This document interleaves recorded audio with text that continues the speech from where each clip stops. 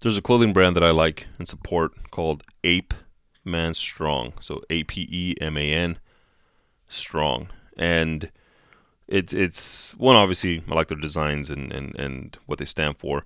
But whenever you buy something, they send you a card or a few cards depending on what you bought.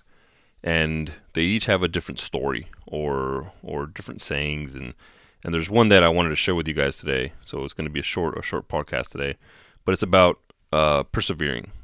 And it says, "The dark will never last forever.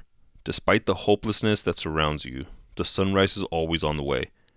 It may be another hour or a day or even a week, but it is on its way. Your story is not at its end. That emptiness, that doom that covers you like a suffocating blanket, will soon recede like the tide of the sea. And it is then when you will rise again. It is then when you will stand and start your next fight. So do not quit now. Do not lay down because of this night.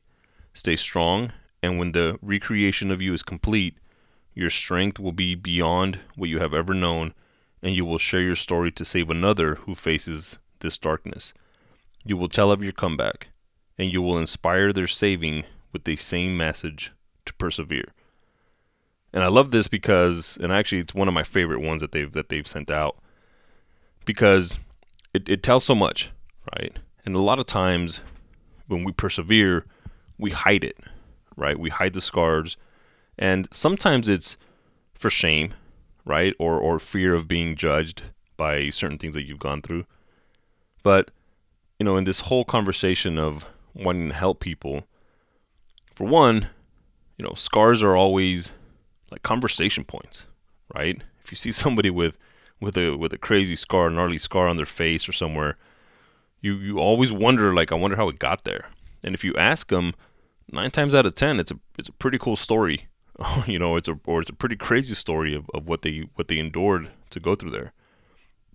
So as you persevere through different things, shedding light to that and letting people know about your scars, just your story. You don't even have to do anything other than that or past that point, but just your story can help somebody that's dealing with that same exact struggle right then and there.